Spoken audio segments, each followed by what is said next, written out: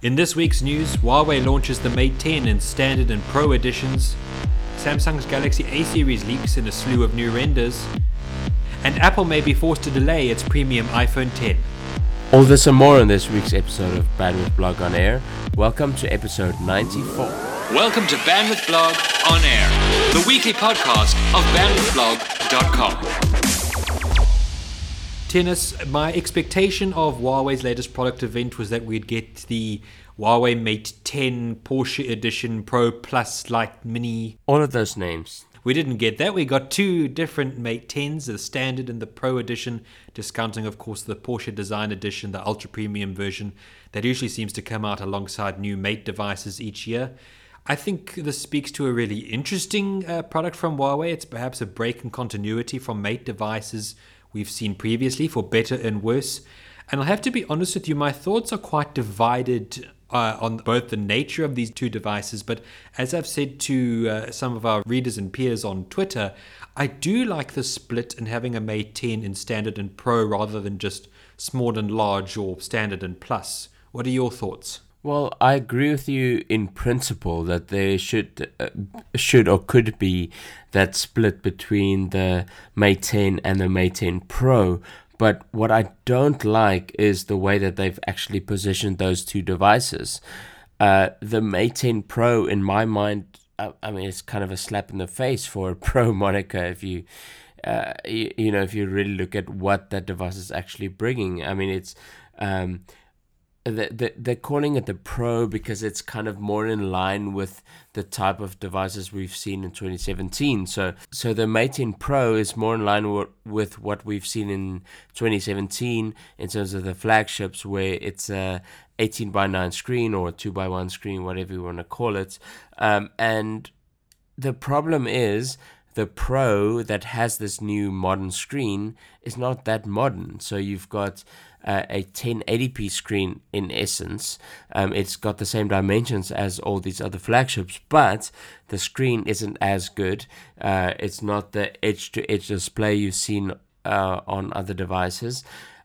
All in all, to me, the Mate 10 Pro isn't really a Pro, if you know what I mean. I think you've hit the nail on the head, and to perhaps distance ourselves from some of the more technical talk about specifications, I feel Huawei have done something really, well, it's quite odd, specifically in regards to the fingerprint scanner, because I felt that one of the P10's best characteristics was its ultra-fast fingerprint scanner found on the front panel. And it seems really strange to me that Huawei have sort of hobbled the standard Mate 10 by putting the fingerprint scanner on the back, while the Mate 10 Pro gets this really elegant rear-facing unit as we've seen on previous Mate devices. And to me, it just feels quite confusing that perhaps Huawei are trialing either design here to see what best fits with customers. And it's quite ironic to me in the sense that this maybe is the definitive visual difference beyond the Mate 10 Pro being taller and thinner. I feel that unfortunately the Mate 10 inherits a very mixed, confused design, and the Mate 10 Pro should really be the epitome or standard for the series. I actually see no use for the Mate 10, to be honest. The Pro, yes, but the Pro should have had a better screen. But why? Who is going to buy the Mate 10? So Huawei have said that the Mate 10 Pro is going to launch in the US and in the UK and Europe, but the regular Mate 10, I'm assuming, is only going to sell in any numbers in China. It's going to be a little bit cheaper, well, probably a lot cheaper, but I mean, that device doesn't seem like anything I would ever want to use. Well, to change tack very, very slightly on the subject, I want to make an analogy to something I said about BlackBerry maybe a year ago now, is that when they first came out with the Priv, I said, bringing security-focused features to the market is a great thing to do, but let's face it, is security, or the buzzword security, going to set your pants on fire and make you go out and buy a phone? Probably not. Now, artificial intelligence obviously is that kind of buzzword that will compel a consumer to do any number of things, and it's an exciting thing for you and I to discuss, but to have an artificial intelligence based smartphone, to have a neural processor in the phone itself that powers most of the functions, the bizarre focus from Huawei is longevity, and understandably that's a problem with Android. Most smartphones tend to lose a majority of their better performance specifications, at least within 8 months of being unboxed. But I don't know if this is exciting enough to the general consumer, and I don't know if it's really as strong a selling point as Huawei are marketing it to be. Well, it's quite disappointing to me because the dual camera that they've put into the new Mates, yes, it's going to be a good camera. We've seen that before with the Huawei P9 and the Huawei P10.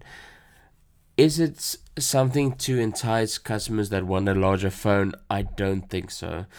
Don't get me wrong, I loved the Mate 8, was one of my favorite devices of that year. The Mate 9 was a good phone. But the Mate 10, for some reason, it just feels antiquated compared to what we've seen thus far for these big phones. When you look at the new iPhone 8 Plus and you look at the Galaxy Note 8, I don't know, it feels old. And it's not old. I want to pivot very quickly to our next subject, because I think talking about anticipation and excitement, this ironically is perhaps a device I'm a little bit more excited for, and it's one courtesy we have a courtesy look at through OnLeaks on Twitter, is the new Galaxy A range Samsung is reportedly planning to debut in 2018, or at least be the 2018 models. And I tell you why I'm excited is that I think the Galaxy S8 is probably the forerunner in my mind for best smartphone of the year. I'll say that quite confidently. However, the one thing that I think dissuades me from cementing that is the fact that it's necessarily a very expensive handset. And consumers around the world, myself included, I think want some of the features on the Galaxy S8 at a more equitable price point.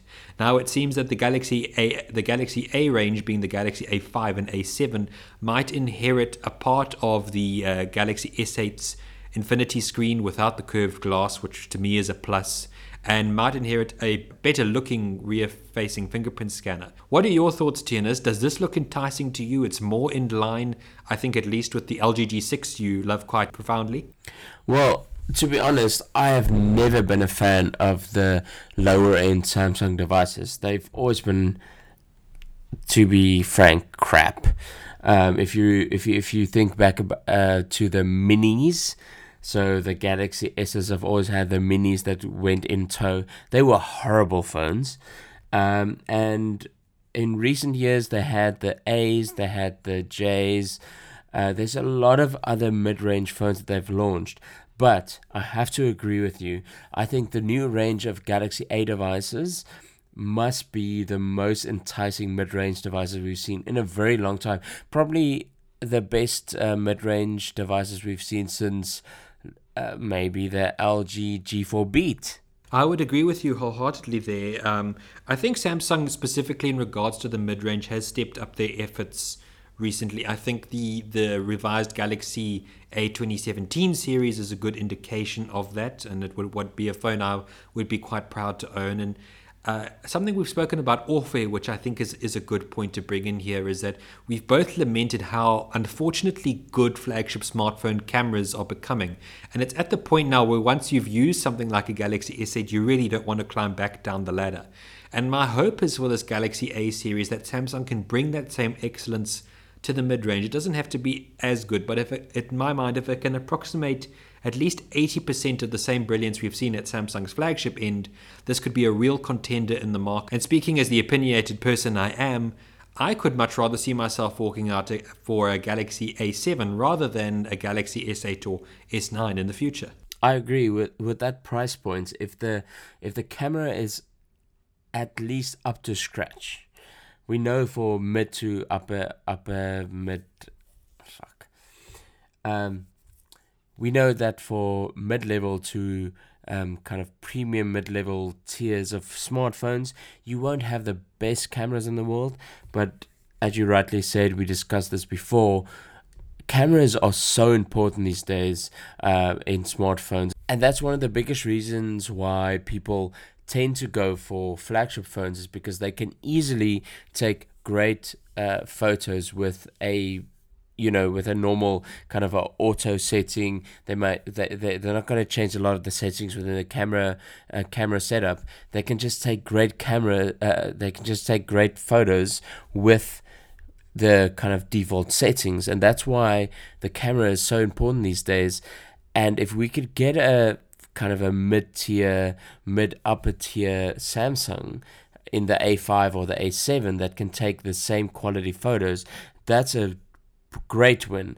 And for me, I would sacrifice the infinity display and some of the bells and whistles for that price point, definitely. There's one last interesting element to discuss here, is that from apparent leaks, neither of these smartphones carry a Bixby button, which is what obviously came on the Galaxy S8 and Galaxy Note 8. Thank goodness.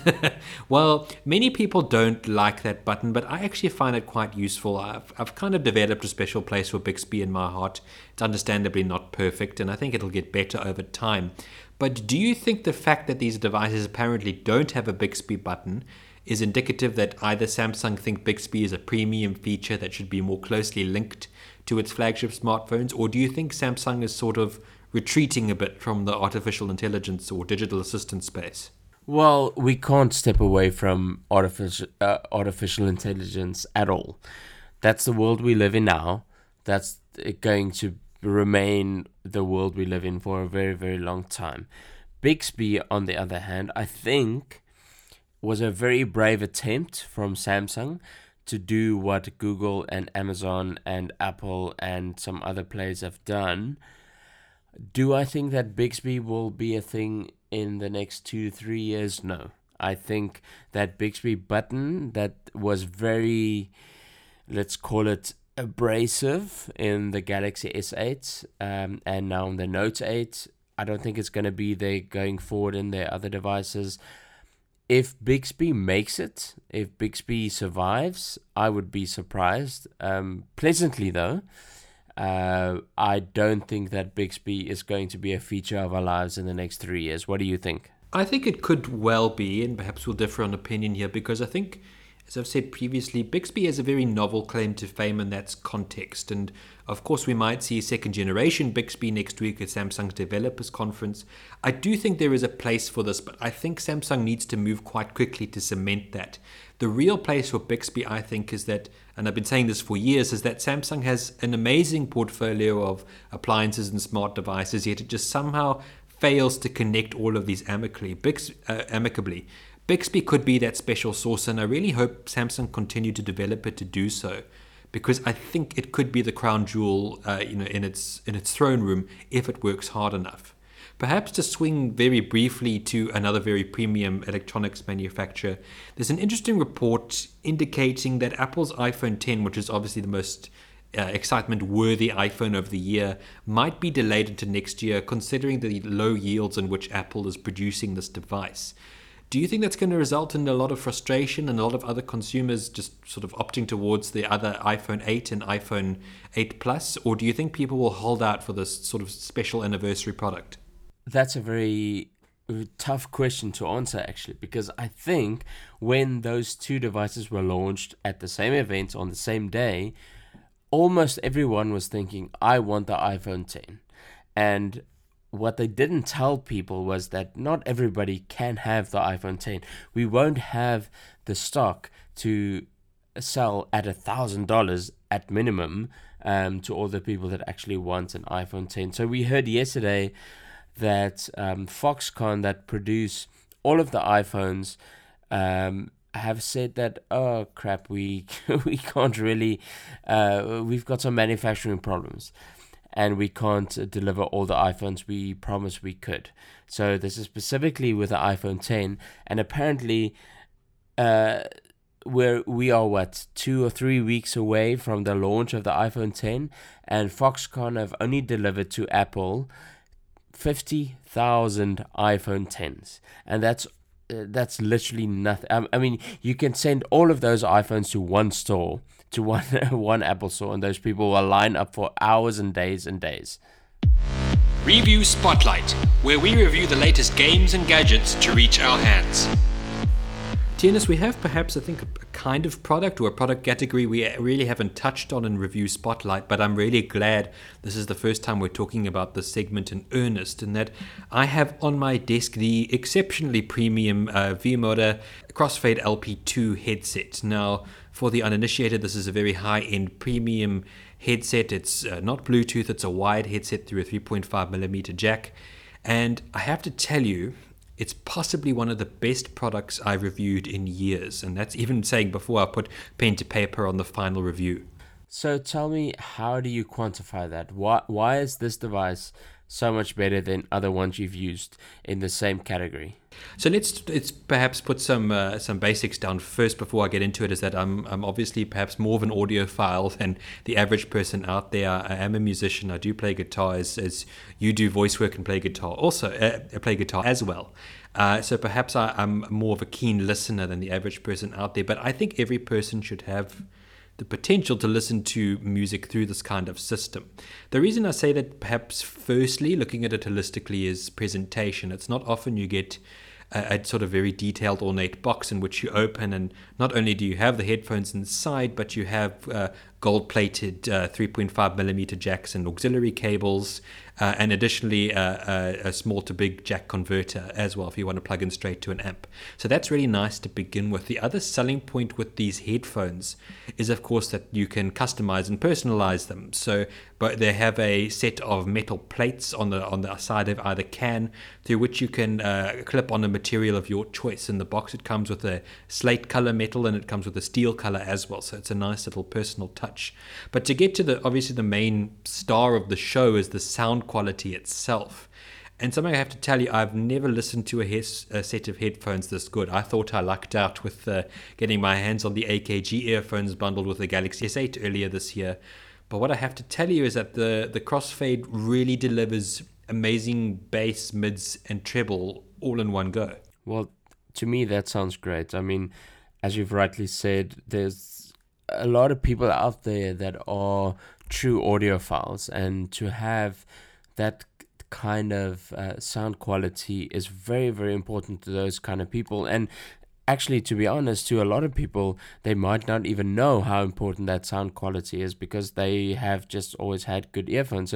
So tell me, would you say that these are a necessity to people that are looking for this kind of device? A necessity, no. The unfortunate things with these headphones is they're quite a pricey endeavor. Although, however, I would argue, looking more at the qualitative aspect of it, I think everyone should at least be exposed in music in this quality to see what they can miss out on through a cheaper headset, and that perhaps might be a lofty thing to say. But what I mean by that is there's two real dimensions I think are very important that we can take out of the Crossfade set. Is firstly, obviously, excellent sound is the go-to, but there's also something to be said for great design. I've owned many headphones throughout the years, some which have been really delivered really fantastic sound, and some have delivered not quite to that standard. However, when you get a product that comes with a metal finish, nicely scrolled and fitted bolts on the side, and a comfortable sort of headrest at the back, I think it really speaks to a well-delivered product, and one that can justify its high price tag.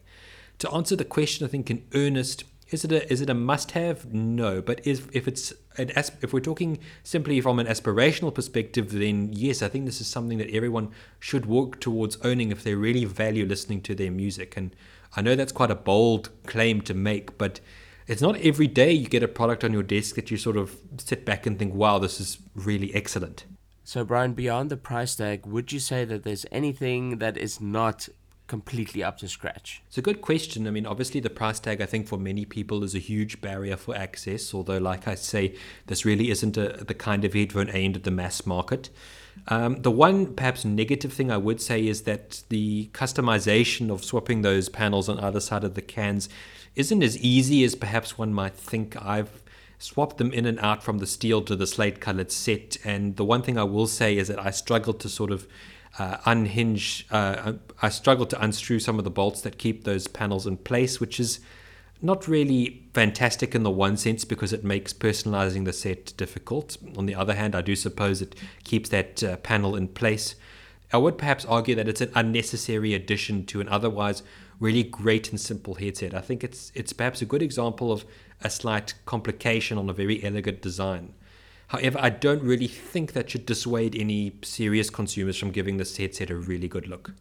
Thanks very much for joining us on this week's episode of Bandwidth Blog on Air. Be sure to come back next week for episode 95 of Bandwidth Blog on Air.